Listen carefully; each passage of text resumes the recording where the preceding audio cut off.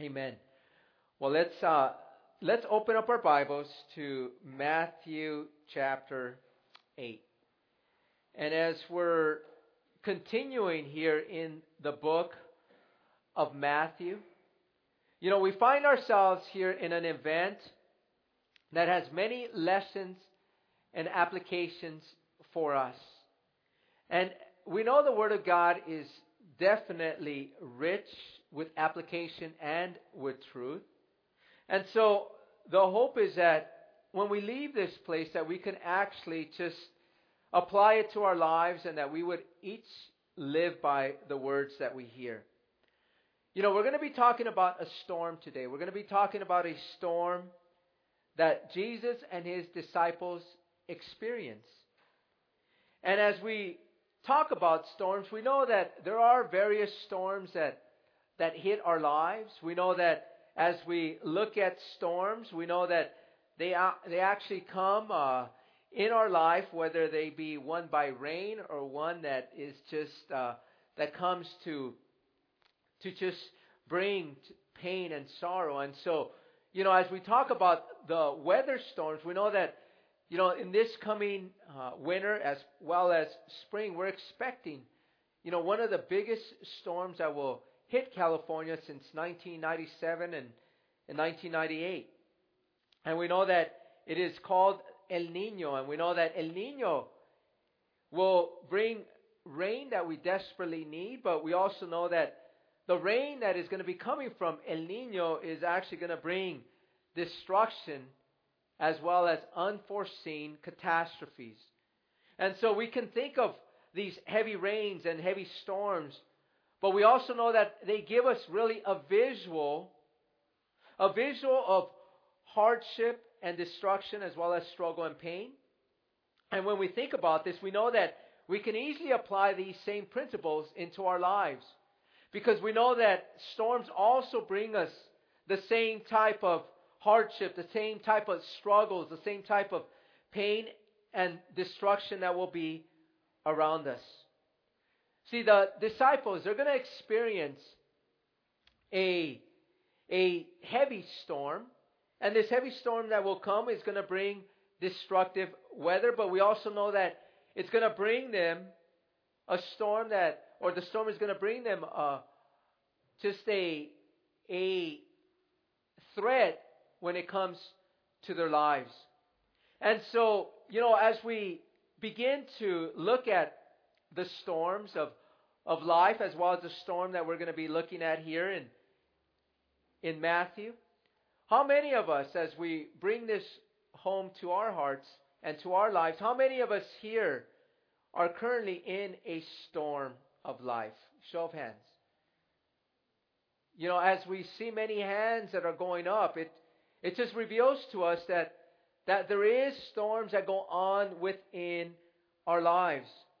And many of us are in these storms, and there's many of us that are coming out of a storm. For those of you that didn't raise your hands, you know that as we've been in storms, we know that we're coming out of storms.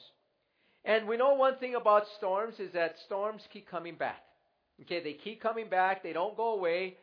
Ever since the Lord brought the clouds and brought the rain upon this earth, we know that the storms have continued ever since. Just like El Nino that will continue to come back. As we look at storms, I want you to know one thing is that God wants to speak to us today loud and clear when it comes to storms. And as we look at storms, I want you to know, and I want us to take comfort in this, is that God is greater than the storms that we face. And if we learn to trust Him, we can overcome as He calms the storms around us. Okay? Let me repeat that God is greater than any of the storms that we face. And if we learn to trust in Him, we can overcome as He calms the storms around us. When we look at Matthew here, we're going to look at a few verses, and these verses that we're going to look at, they're not more than 4 verses. But understand this, when we look at these verses, even though they are short It doesn't mean that they have no content or no substance, because they are actually very rich when it comes to the lesson and the principles that Jesus wants to teach us. These are extremely powerful lessons for us, verses for us to apply in our lives.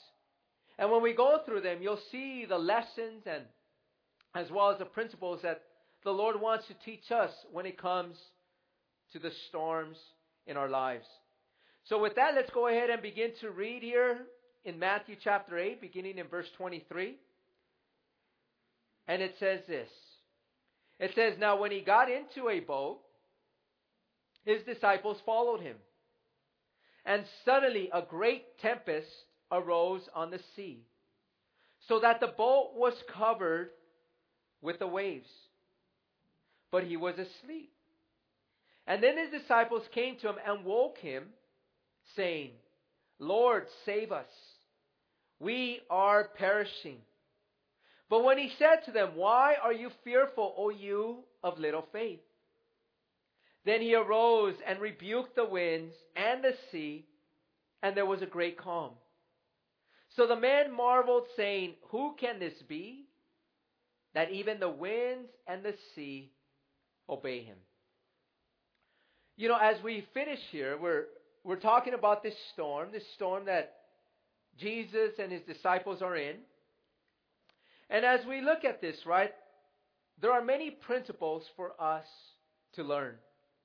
Principles to live out, principles of trust, principles that will help us overcome in his strength and in his power. And so, for those of you that like to write, for those of you that like to take notes, you know, we're going to give you 7 points today. And these points are extremely powerful points. They're points that we can take outside of this place and to begin to exercise and to live out. The title of today's message, so you know, is Overcoming the Storms of Life. Okay? And as we began to read here in verse 23, it talked about the storm that they were in, that storm that came. But in order to understand or to begin to get the points that Jesus has for us, there's a very important point that comes to us, not here beginning in verse 23. So we're going to move a couple of verses back to verse 18. Okay, so let's go ahead and read verse 18 here in Matthew chapter 8 and see the point that Jesus wants to make to us. It says here, "And when Jesus saw great multitudes about him, he gave a command to depart to the other side." Okay? So we have Jesus here. Jesus is giving a command to depart to the other side. Before we get into the point, let me give you some insight as to where Jesus wants him to go. As we read this, as we were here we were in Matthew 8, it tells us that Jesus was there around the Sea of Galilee. And one thing about the Sea of Galilee, just so you know, the Sea of Galilee is actually 13 miles long and 8 miles wide. Okay? And as Jesus is telling the disciples, we need to go to the other side, as we discussed last week, the reason he says this is that there were a multitude of people that were following Jesus.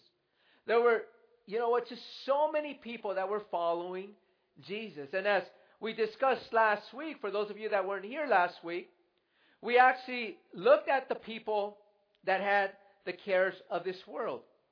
Jesus revealed to us how these people cared about comfort, how these people cared for riches, these people cared for family, and they all made a choice, understand this, not to follow Jesus, but to follow their cares. Imagine that. They rejected Jesus to go after the cares for their comfort, for their riches, and for their family. And so we have we have the events that took place before Jesus says, let's go to the other side. And so as we see this, right, I want to now talk about the first point or the first principle that Jesus has for us today. As we read verse 18, he says that he gave a command to depart to the other side.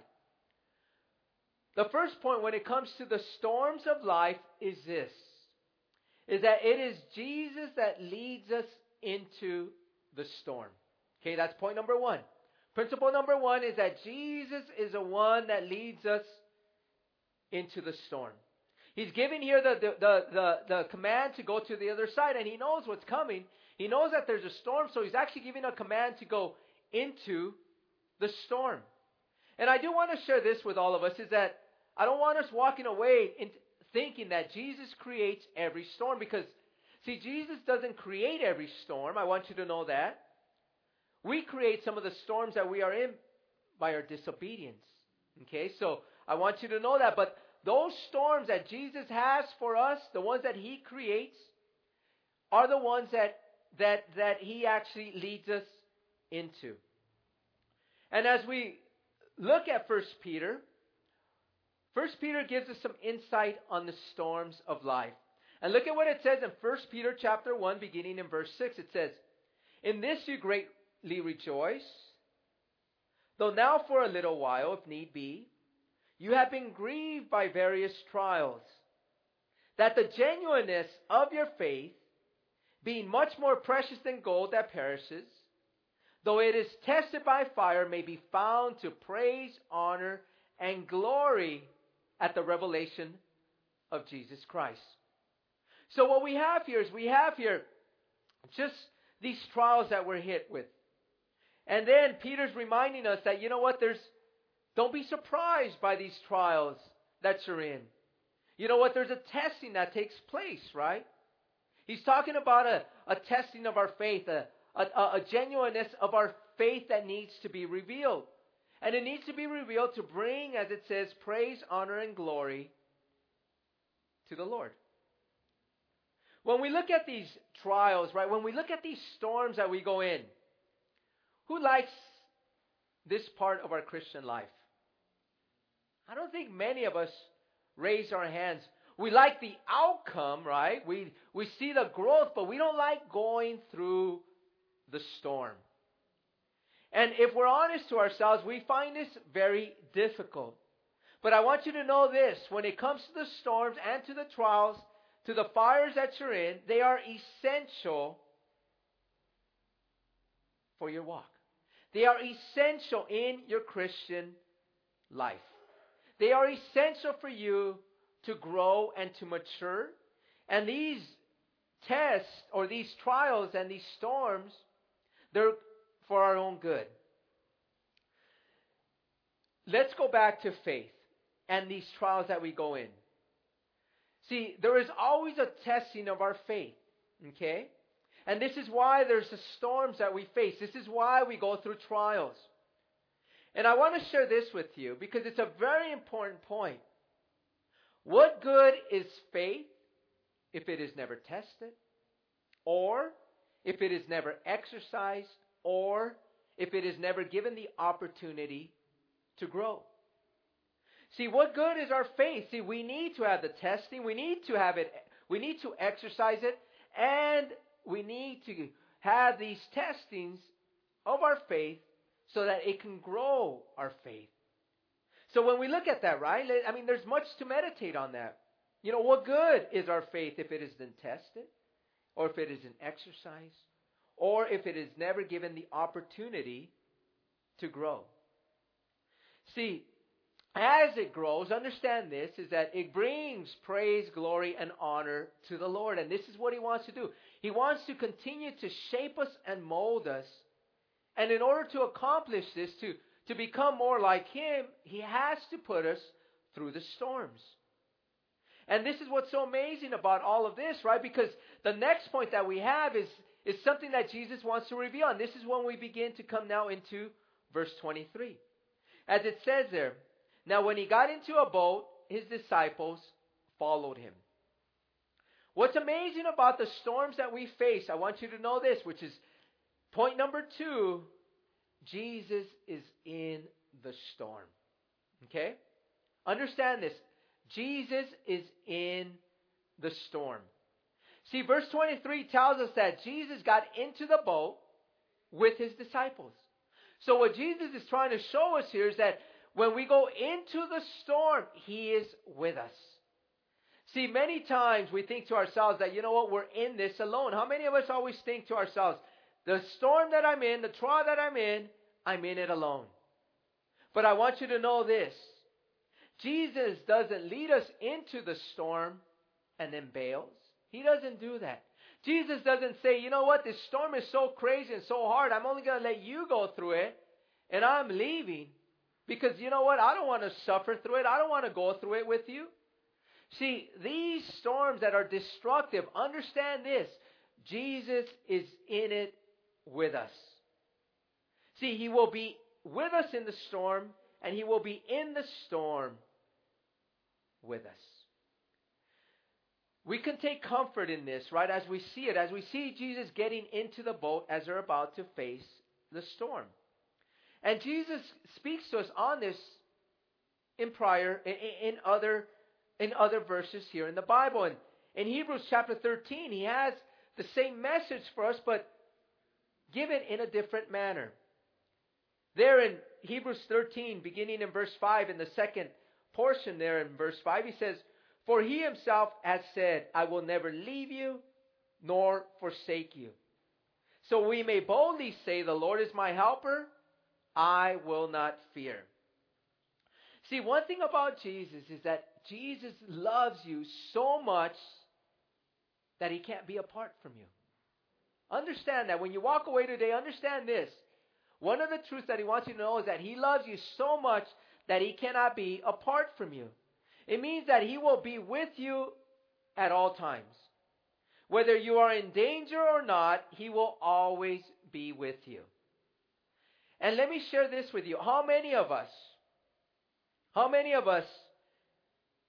that as soon as times get hard, that you have family and friends that split, that say, you know what, goodbye.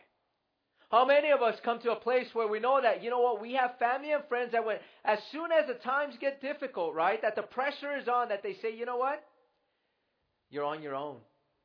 I can't be with you, right? I mean, I'm not going to go through this with you. There are many of us that have family and friends that have abandoned us when times get hard. But when we look at Jesus, there is no way that He does this for us. See, you and I can always depend on Jesus, that He will be with us whether times are good or whether times are bad. He will always be in the boat with you, never leaving you nor forsaking you when the storm hits.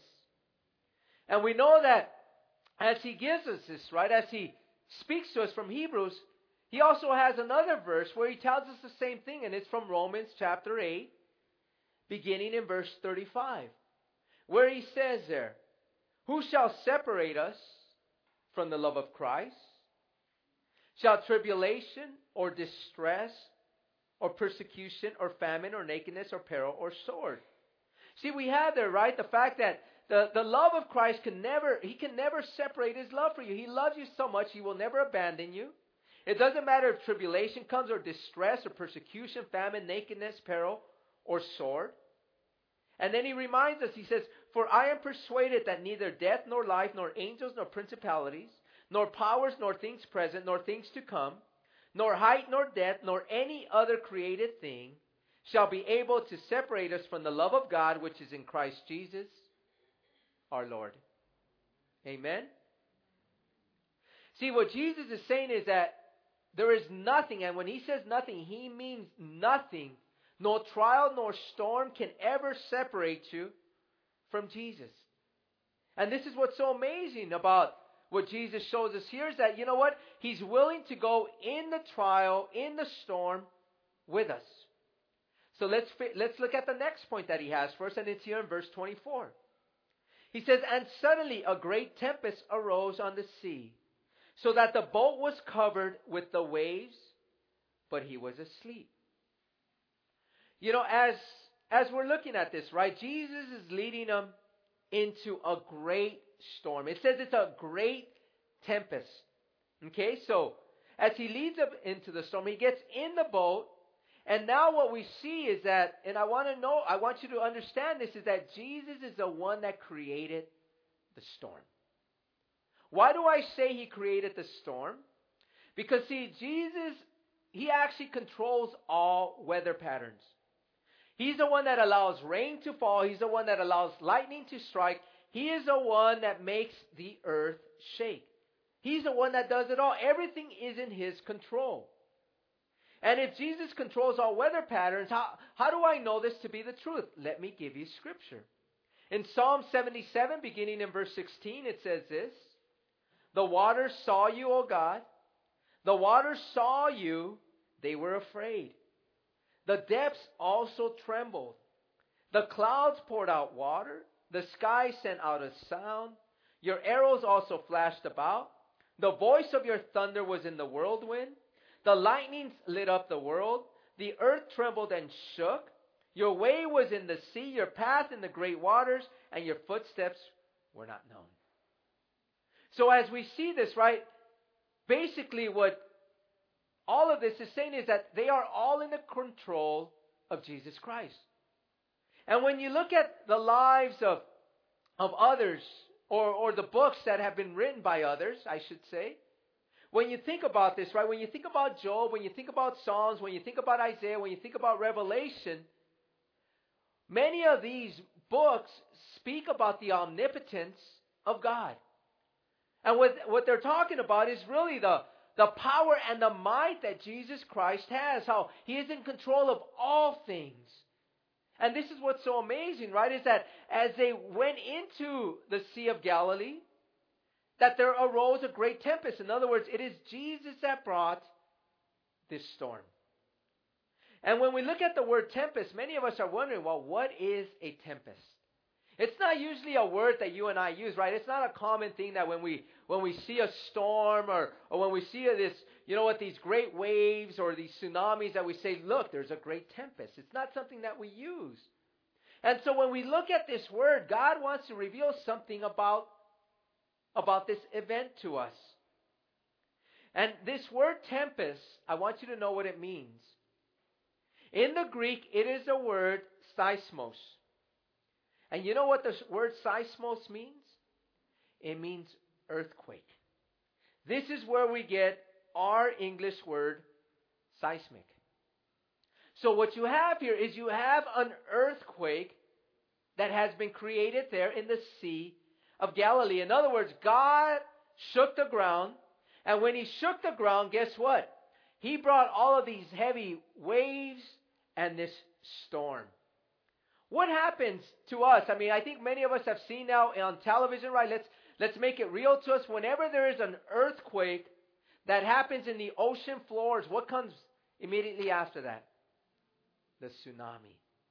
So you could imagine the type of storm that they were in. It just wasn't, like the other night we had a storm that came through. We're not just talking about just a weak storm. We are talking about a heavy-duty storm. It is a great tempest. It is a great storm. And this is what the Lord is revealing to us. That Jesus led them into a storm, right? As He was leading them in, He got in the boat. He created the storm, and He's in the storm. And it's a great storm that He's in. And it tells us there in verse 24 that the boat was covered with waves. Imagine this. The boat is covered with waves. And so, as we look at this, right, as we understand that the boat is covered with waves, we see what Jesus is doing. And what is Jesus doing while the storm is being covered? While the boat is being covered with water, He's asleep. He's asleep. Imagine this. We're talking about a major storm. It's not just a small storm. It's not a minor storm. We're talking about a major storm. How many of you have ever been startled by somebody throwing a glass of water in your face? What do you do when the water hits you? What if you were asleep? Has anyone ever thrown water at you when you've been asleep? Show of hands. Okay, you know what that feels like, right? And when that happens to you, what's the immediate thing that you do? You wake up, right? You're automatically going to wake up from your sleep. And when that happens to you, when the water is thrown at you, you wake up. But yet we see Jesus here that He is still asleep. Think of this, right? Think of what's happening here. You have these waters that are filling the boat. You have these waters that are going on the face of Jesus. You have this water that is just crashing upon him, but yet he's still doing what?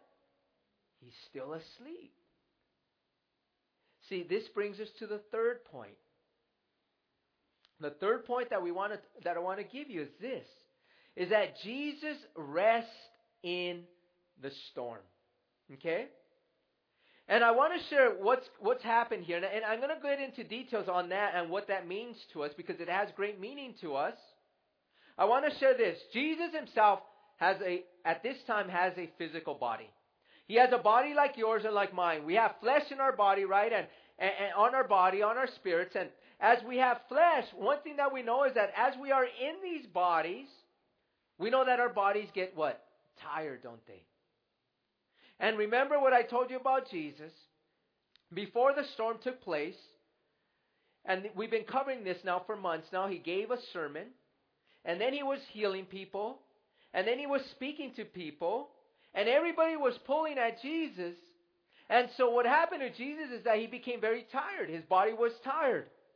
And so he went on the boat, and he fell asleep. He was exhausted.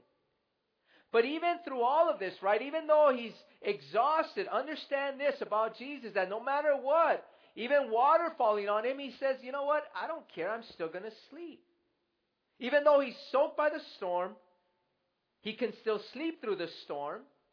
And the reason he can sleep through the storm is this, is that he is in control of the storm. Okay? And what this means to us, this is very important for us because as Jesus sleeps through the storm, he's able to sleep because he is in control of the storm, which brings me to the point of this, is that if he is in control of the storm and he can rest through the storm, he wants us to realize that because he is with us in the storm, that you and I can also rest in the storm. This is what he wants to teach us. This is what he wants to show us. He wants us to realize, as I've been sharing these things, that he is in complete control of the storm. And when you come to a point of realizing that Jesus is in control of the storm, then you can also rest with him. You and I can come to a place of resting with Jesus. Because as we read before, right, that there's nothing that can separate you from his love. He's never going to abandon you or leave you. And if this is the case, we know one thing, is that he will not allow the storm to destroy you. We know that he never gives us anything more than we can handle, is what we've all heard, right? We've seen it in the scriptures. We know that we don't receive more than we can handle. So Jesus knows all this stuff, right? And he knows, and if we know that he's not going to give us more than we can handle, and if we know that Jesus is with us in the storm, and if Jesus is in control of the storm, because he's in control of all things, then we can rest with him. See, that's what he's doing. He's resting because he's saying none of this is going to hurt us. I'm not going to allow the storm to destroy you guys. I'm not going to allow the storm to overtake you. And this is why he shares with us, right, that his desire is that we would learn this from him. This is why he's showing us this. This is why he's saying, you know what, I am asleep because I am resting. And he wants us to learn from him. Look at what he tells us in Matthew chapter 11, beginning in verse 28. He says this, "Come to me, all you who labor and are heavy laden, and I will give you rest. Take my yoke upon you and learn from me. For I am gentle and lowly in heart, and you will find rest for your souls."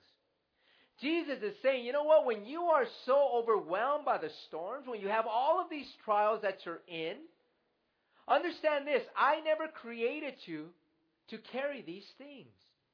I never created you to carry such heavy trials. I never created you to take this upon yourself. See, this is why Jesus is saying, he says, take my yoke upon you and learn from me. You know what? Allow my yoke to come upon you. Allow me to carry you. Allow me to hold you. Allow me to walk with you through the storm. See, he says there, he says, and when you allow me to do these things, as he says there in Matthew 11, then guess what? You will find rest for your souls. We will be able to rest just like Jesus rested in the storm. See, you and I have an issue with this, right? How many of us, when we're faced with trials and storms, that we have such an unrest that we don't sleep, that we're filled with stress, that we're just constantly, without rest, right? Just in turmoil and just like, you know what? You have no peace. There is no rest. And so what the Lord is saying, you know what? I want you to give me these problems. I want you to allow me to take control of the storm that you're in. Allow me, because I'm the one that created it. I'm the one that did it. I'm the one that put you into it. See, when we look at Jesus, when we look at what He's doing there, He is showing us so many things. And the next thing that He wants to show us is very important. In verse 25, He says this. He says, then His disciples came to Him and awoke Him, saying, Lord, save us. We are perishing. When we see this, right? When we see that the disciples came to Him, right? And they finally awoke Him. And they finally said, Lord, save us. We are perishing. I want you to know one thing about the disciples. The disciples were all fishermen. Remember, these were experts. How many times do you think these disciples were in storms? They knew how to handle storms, right? They knew how to deal with these tempests and these storms that came upon them. They knew this. And so when you look at it here, how long do you think it was before they came to Jesus? See, I want to look at Mark's account, because in Mark's account, it gives us some additional insight. Mark will give us some insight for us to begin to see something about us when it comes to coming to Jesus. Okay, in Mark chapter 4, let's read beginning in verse 35. It says this. If you turn your Bibles to Mark chapter 4, beginning in verse 35. It says that on the same day, and this is the same account that Matthew gave us, right? Which is additional insight. It says, on the same day when evening had come, He said to them, let us cross over to the other side. Now when they had left the multitude, they took Him along in the boat as He was. And other little boats were also with Him. And a great windstorm arose, and the waves beat into the boat, so that it was already filling. I want you to know that as we read Mark's account, we have a different account. Just because Matthew gave us his view, and Mark gave us additional points, it doesn't mean that they contradict one another. It's like many of us, right? When someone asks you, what did you see? You see this. And they ask somebody else, what did you see? And they see this. It doesn't mean that they were wrong in what they saw. They just gave us additional insight, additional points. And so as we read Mark's account and we read Matthew's account, they're very much the same when it tells us that Jesus told them to cross to the other side. Right? We see that. It's on both accounts. But Mark tells us something different about the boat that they got in. Because when we look at Mark's account, Mark tells us that there were other little boats that were also with Him. I want you to understand that there are a lot of little boats during this time in the Sea of Galilee. See, the Sea of Galilee is filled with fish. Even today, you can go out there and you get on these little boats and they're fishing and they give you fish to eat from the Sea of Galilee. But what I want you to know is that there has to be a lot of little boats, because the Sea of Galilee, first of all, is not very large. Remember, I told you it's 13 miles long, 8 miles wide. And so it's not very, very big. So you have the fact that you have these little boats that are there, and you have a multitude of people that were following Jesus. And the multitude of people that were following Jesus, they can't all fit in a little boat. And so you needed a number of boats to carry them to the other side. Matthew was just giving us the account of where Jesus was in. But Mark tells us that there were these additional little boats. But what's interesting, and what I want to spend most of our time in, is there in verse 37. As we examine this, it says, "And a great windstorm arose, and the waves beat into the boat, so that it was already filling." Okay?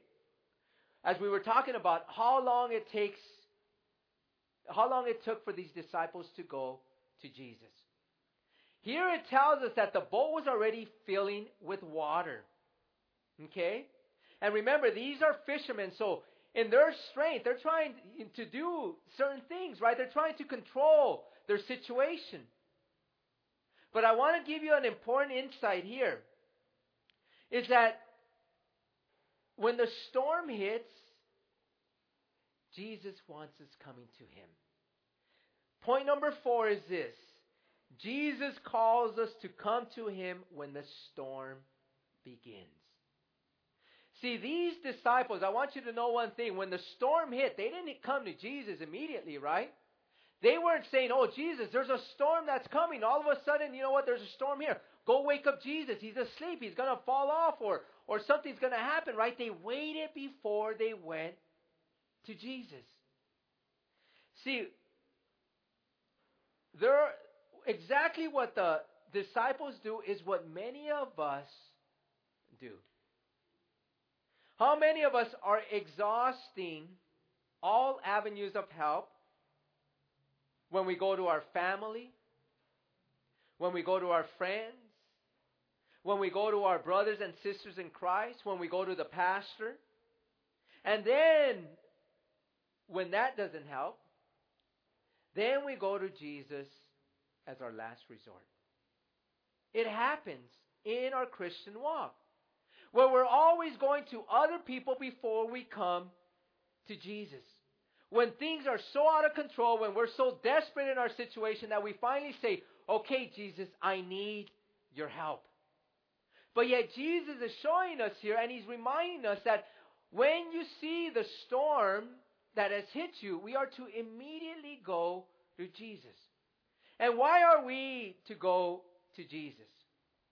Why is it that Jesus wants us coming to Him first? See, if He is the one that created the storm, then He is the one that can end the storm. And what I mean by this is that, see, why are we going to everyone else for help when they don't control the storm? See, none of us here are controlling the storm. It's Jesus, the one that controls the storm. And so why is it that we are going to people that have no power over the storm? See, this is the lesson that Jesus wants us to walk away with. He wants us to know that, you know what, I want you coming to me first because I am the one that is in control of the storm. When we look at what Jesus shows us in the Scriptures, Jesus shows us that we are to come to Him in confidence, in boldness. Whenever you're faced with a storm, He wants you to immediately come to Him. He wants to be that priority. And when we look at Hebrews chapter 4, verse 16, He tells us this. He says, "Let us therefore come boldly to the throne of grace, that we may obtain mercy and find grace to help in time of need." See, Jesus wants us to come to Him. He says, "I want you to come to me boldly." What that means is, I want you to come to me in confidence. I want you to come to me by faith, knowing that you will obtain mercy and grace whenever you're in a storm. You have no doubt that I will be there for you in that storm. That I'm in the storm with you, that I led you into it, and I'm going to stop the storm. But there's time sometimes. It doesn't happen immediately. But He wants us to come to Him. And I want to share this with you, that when we look at the next verse here, when we look at verse 25, there's something else that He wants to show us. There's something else that He wants to reveal to us. As we look there, right, it says there that Matthew gave us in verse 25 that the disciples were saying, "Lord, save us, we are perishing."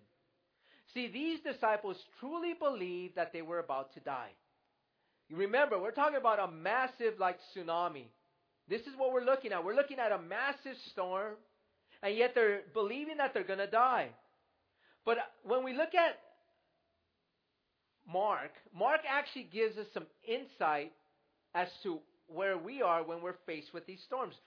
Go back to Mark chapter 4 and let's read what's in verse 38. Okay?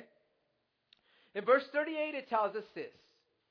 It tells us about Jesus, that Jesus, it says, but he was in the stern, asleep on a pillow. And they awoke him and said to him, Teacher, do you not care that we are perishing? See, Mark, he begins to tell us the position that Jesus is in. The stern of a boat is always the rear of the boat. It is the back of the boat. And he tells us that Jesus is there with a pillow. He's sleeping on a pillow. But then this is the key that we're going to focus on, is what they said. Look at what they said to Jesus. They said, Teacher, do you not care that we are perishing? Teacher, don't you care about us? Which leads us to my fifth point that Jesus wants us to know, is that Jesus cares for you in the storm. Jesus cares for you in the storm. How many of us, as we are faced with trials, as we are faced with issues, as we are faced with the storm, how many of us have said to Jesus, Jesus, you don't care about me. Jesus, you know what? You don't love me. Jesus, you know what? If you love me, you would take this storm away. How many of us have said that?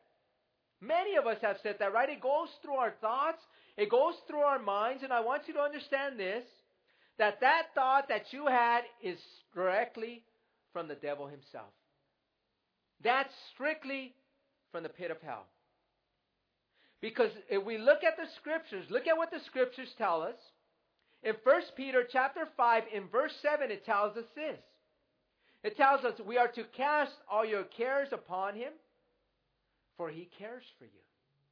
In other words, what he's saying is that whenever you are faced with trials, whenever you are faced with burdens, whenever you have storms, that Jesus is telling us, you know what?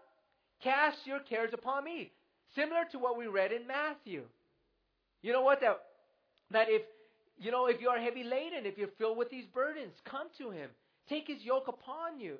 Take his yoke upon you. For his burden is light and his yoke is easy. See, it's very similar here, right? And if we truly believe his word, then we will understand that Jesus does, in fact, care for us. See, Jesus already shared with us through his word that he doesn't abandon you. And when we look at really what Jesus has done for us, it really settles our hearts, because think of it this way. Jesus died on the cross for you. Imagine, he was willing to give his life for you. Why would we think that he doesn't even care for you? You know, when we think about this, right? When we think about what we're telling Jesus, when we share just like the disciples, right? When they said in Mark's account that, Lord, don't you care for us? We're dying. You know what they're actually saying? In essence, they are doubting the love of Christ. This is what we do when we say, don't you care for me? When we say, don't you love me? Why am I in this? You are doubting the love of Christ. You are doubting his love. And I want to bring a very important point to you, because this is key for all of us that deal with trying to earn the love of God. See, whether the storm ends or whether the storm continues, I want you to know this, that the love that he has for you never changes. The love that Jesus has for you never changes, whether the storm is on or whether the storm ends. His love for you never changes. He has the perfect love. His love is an agape love. It is a perfect type of love that any of us can ever experience. And I want you to know this, that you cannot do anything more or anything less to change the love that God has for you. Imagine that. You cannot do anything more or anything less to change the love that God has for you. See, when we think about this, right? How many of us are saying, well, you know what, You know what? God loves me less, so I got to do this or I got to do that. Or you know what? If I'm in a trial now, if I'm not handling it the right way, then guess what? God doesn't love me. I want you to know this. God loves you. God has a supreme love for you that will never change. And nothing that you do will ever change His love for you. And you and I can rest in the truth that God loves us no matter what. And we also, when we see these things or when we begin to doubt Him, we also doubt His power, right? Because we forget that God is actually in control of the storm, that God has actually brought the storm, and that God can end the storm. And so for us, many of us, we begin to doubt even the power of God. So now, not only do you doubt the love of God, but you also doubt the power of God. And so what's the next lesson that He wants to teach us here in verse 26? He says, "But He said to them, 'Why are you fearful, O you of little faith?' And then He arose and rebuked the winds and the sea, and there was a great calm." I want you to know this. What we have here is that Jesus says something to the disciples. And then what He does after that is that He rebukes the wind and the sea. And I want you to know that as we look at this, as we hear the words of Christ, the words that He gave to His disciples, it leads us to the sixth principle. And the sixth principle is this, is that Jesus has a word in the storm. Jesus has a word in the storm. Okay? And I want you to know how important this is. See, because the storm did not end until Jesus gave them a word. Did you see that? The storm did not end until He gave them a word. When we look at this, right? I mean, think about this. How many of us are listening to what Jesus wants to teach us in the storm? How many of us are listening to the voice of God, to the message of God while we're in the storm? See, Jesus wants to do something in us. There is a purpose for these trials. We talk so that the genuineness of our faith can be revealed, right? So that people can see, you know what, and can see your faith, that people can, that it can bring God glory, honor, and praise, is what He said. But there is a maturity that happens to us, and this is what happens when we're listening to the voice of God and when we're hearing His message as to the things that He is teaching us in the storm. This is why James tells us in chapter 1, verse 2, he says, "My brethren, count it all joy when you fall into various trials, knowing that the testing of your faith produces patience, but let patience have its perfect work, that you may be perfect and complete, lacking nothing." When we go through the trials, remember we said we don't like going through the trials, but we like the outcome? See, what happens as we go through trials, understand this, that Jesus is saying that there is a work that is going on in and through us in our trials. When you're in that storm, there is a work that is going on. See, Jesus wants you to be perfect and complete, lacking nothing. He's not talking about perfection, spiritual perfection. None of us will achieve spiritual perfection until we face the Lord. What He's talking about here, He's talking about a maturity. He wants you growing. He wants you maturing. And understand this, is that unless you are growing, unless you are hearing the voice of God through the trial and the storm that you're in, it will not end. Okay? I want you to know that. Unless we know the voice of God and the message that He's giving to us through the trial, the storm will not end. See, we know that storms are given to us, right? As we've been looking at us, to deepen our faith, to mature us, to make us complete. But understand this, is that there's a purpose for all of this. It's not just to put you through it. He's not just saying, okay, I want you to suffer through a trial. No, they're there for these reasons. And so what is Jesus teaching the disciples? He is teaching them. He is showing them, as He says there, that you guys are fearful, that you guys are walking in fear, that you guys are not walking by faith. See, Jesus wants us to comprehend the reason why we're trials. There's a lesson in every storm that you face. Every storm and every trial that you have, there's something that Jesus wants to teach you. And once you learn it, then the storm ends. What happens to us is that if we don't pass the test, if we don't learn the things that He's teaching us, then guess what happens? We have to take the test again. And we have to take it again. Who likes taking tests? I don't think any of us like taking tests, right? How many of us like to take the same test over again? You don't like taking it. You want to pass it the first time, right? You want to get an A. None of us want to get a D or an F, that we have to retake it. And this is the message that Jesus has for us, that every storm has a message. And what is the message in your storm? The storm that you're in right now, every single one of you that raised your hand, what is the message in your storm? What is Jesus trying to teach you? The message to the disciples, let's read that, because we're going to look at their message, because that message is also for us as we read it, because we're all going through trials, or we're going to go through trials.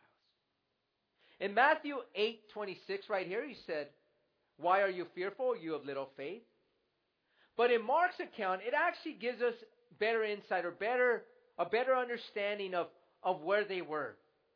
Matthew chapter 4 verse 40 says this, "Why are you so fearful?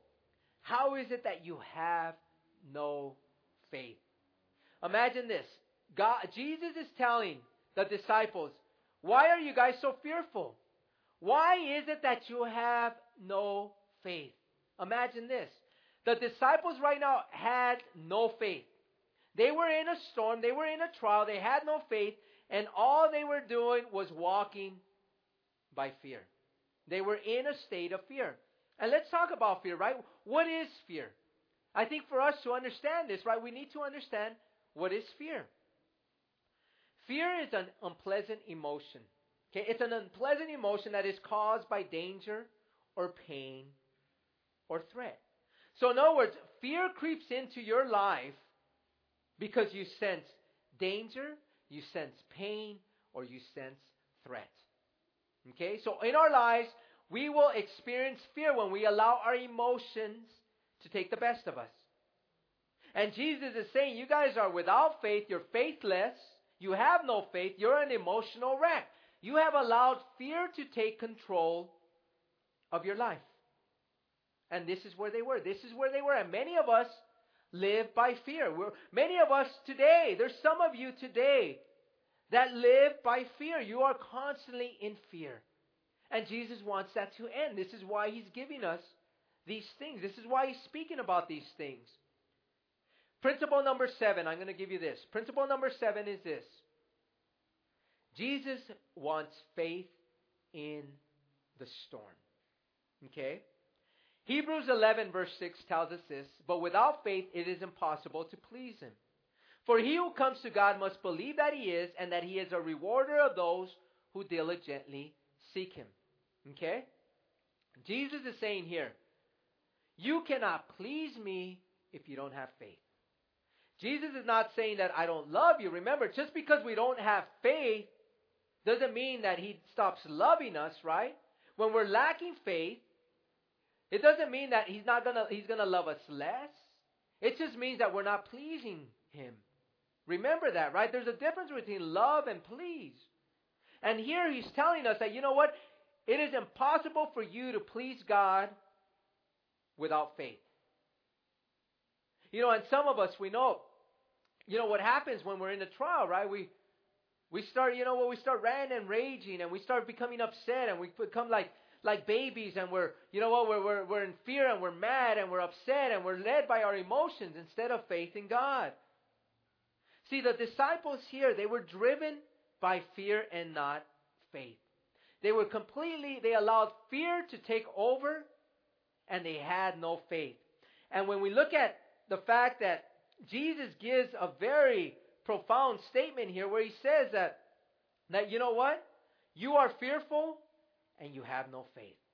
I want to talk about these 2 points because, see, there are many truths in what Jesus is saying here when he talks about fear and faith. As we heard, the first one, I'm going to give you here 4 points on fear, on faith and fear. Okay, the first point, we read that, right? We read it here in Hebrews 11:6. Faith pleases God. Fear does not please God. Okay, faith pleases God. Fear does not please God. As we see here, right, Jesus he's upset. He's telling the disciples, oh, you guys are of little faith. You know what? You guys are filled with fear. So we know that when we get that point. The second point that I want to talk to you about is the fact that faith and fear are complete opposites. Okay? Either you're going to walk by faith or you're going to walk by fear. See, you cannot wear the pants of faith and you cannot wear at the same time the pants of fear. You cannot put on the same pants at the same time. They are opposites. They go in complete different directions.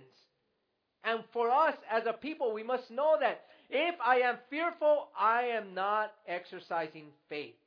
Understand that. They are opposites. They are contrary to one another. Okay, so they are opposites. The third point on faith and fear is this, is that fear will always contaminate faith. Okay, fear will always contaminate faith. If you allow fear to creep in just a little, guess what it does? It poisons and it destroys your faith. How many of us have experienced this, right? We're walking by faith, right? We're just so high, and you know what? We're just like, yeah, you know what? I'm keeping my eyes on you, Lord. And all of a sudden you have a thought that brings fear in, and all of a sudden you lost your faith completely. Right? Because what does it do? It destroys. Fear destroys your faith. It contaminates it. It's like a crazy virus that automatically takes control. And you've lost faith. And you're just walking in fear. The fourth point on faith and fear is that faith and fear work like a seesaw. And the reason I say this is because I was just at the park the other day with my daughter Selah. And at the park, and I don't know, a lot of the parks now are bringing back the seesaw, right? You go up and down. You know, one sits on one side, the other one sits on the other, and you push one to go up, and the other one, goes down. And this is the way a seesaw works. I want you to know that this is the way faith and fear work. Either faith is going to be up or faith is going to be down. Either fear is going to be up or fear is going to be down. See, when our faith rises, it's because we keep our eyes on Jesus. When our faith falls, it's because we keep our eyes on the trials and the storm. Our fear rises when we keep our eyes on the storm, and our fear falls when we put our eyes on Jesus. It's that seesaw. And my question for all of you, where are your eyes? Where is your faith? Is it up or is it down? See, your faith will conquer your fears. Understand this. Your faith will conquer your fears when you keep your eyes on Jesus. It will automatically conquer your fears. Once you take your eyes off of Jesus, immediately your fears will conquer your faith. See, what's also interesting here is what Jesus says, or the reaction of the men. See, or I should say what Jesus says to them there in verse 27. He says, "So the men marveled, saying, 'Who can this be, that even the winds and the sea obey him?'" I want you to know exactly what took place here, because this is absolutely amazing. When you look at this great storm, remember he told us here in verse 23 that there was a great tempest. This was a great storm. It's just not a mild storm. It's not just, raindrops or mist coming from the sky. We're talking about a major storm. And then in verse 26, it tells us that when Jesus rebuked the winds and the sea, that there was a great calm. Okay? It was a great calm. When we look at what Mark tells us in Mark 4:41, he says this. He says that and they feared exceedingly and said to one another, "Who can this be that even the wind and the sea obey him?" So, as we read here in verse 27, is Mark contradicting by saying now they're fearful again? Is he trying to tell us that the disciples are also fearful? I want you to know one thing, that when we look at these words fear, they're very much different when we look at the Greek language. What's so amazing about this is that when we looked at what Jesus said to them, when he talked about in verse 26 there in Matthew, he talked about them being fearful. I want you to know what this word is in the Greek. It is a word, delos, which means faithless. Okay, this is the word that he's saying there. He is saying that they are faithless. Remember, that's what we read in verse 26. But then in Mark 4:41, he mentions that they feared exceedingly. You want to know what word this is in the Greek? This is the word phobeo, which means reverence. Okay, this is the word phobeo, which means reverence.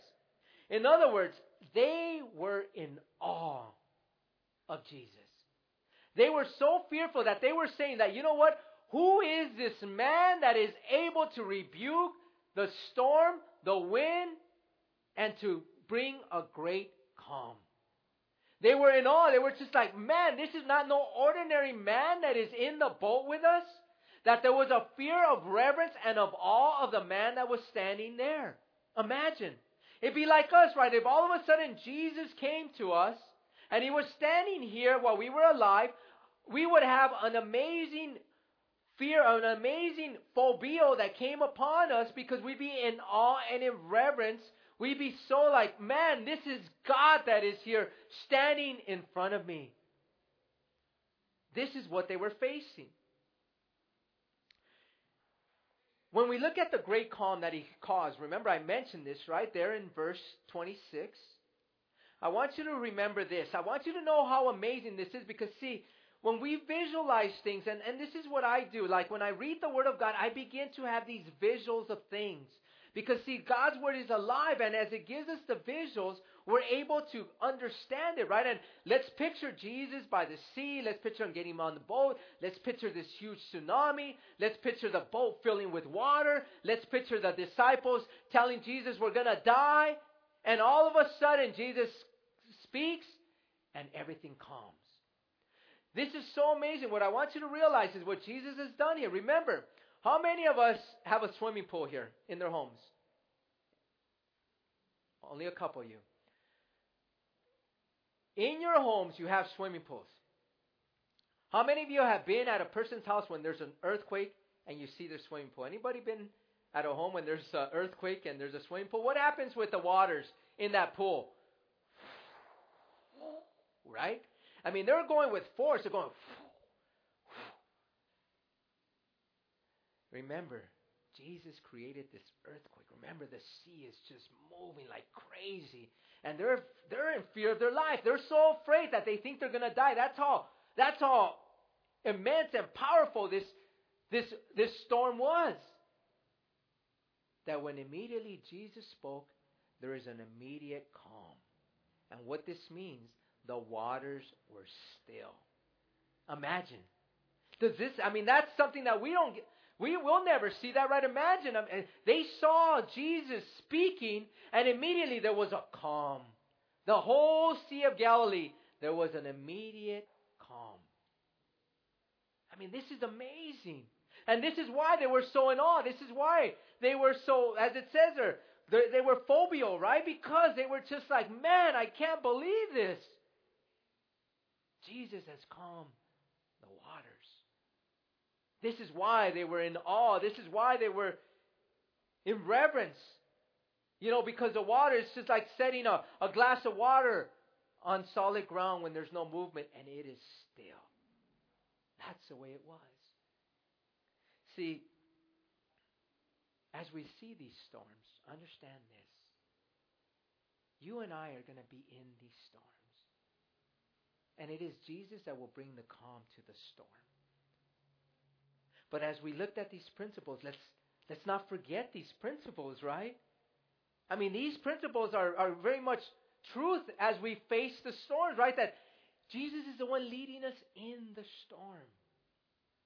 That Jesus is there with us in the storm. And that Jesus is able to rest in the storm.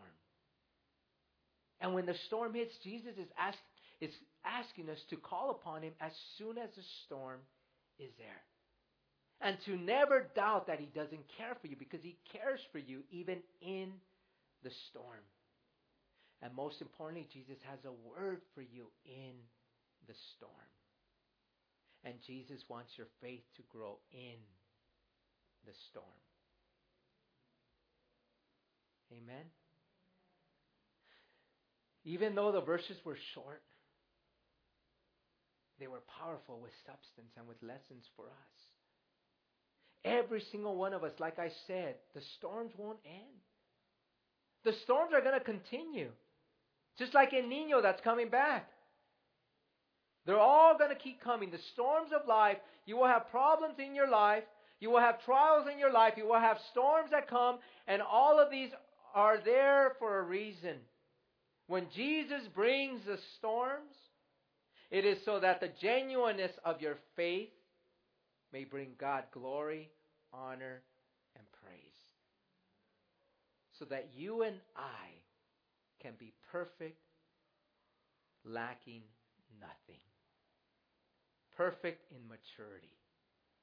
And with that, we're going to close. Lord, we thank you. We thank you for just these lessons that you gave us, Lord. And we know that as we heard these things, Lord, you chose everyone here to come today. And all the hands that went up, revealing the storms that they are in. I myself are also in a storm. And it is the greatest storm that I have faced. But yet, Lord, as you taught me these things, as I was walking in this manner, Lord, I was able to overcome the storm. Lord, I pray that everyone here, that as they heard these words, that it would hit home. That these words would be written on the tablets of their hearts. That they would remember the lessons and the principles that you gave. But we know one thing, it all begins by surrendering to you. We can't live these principles. We can't overcome the storms unless we surrender to you. If there's anyone here that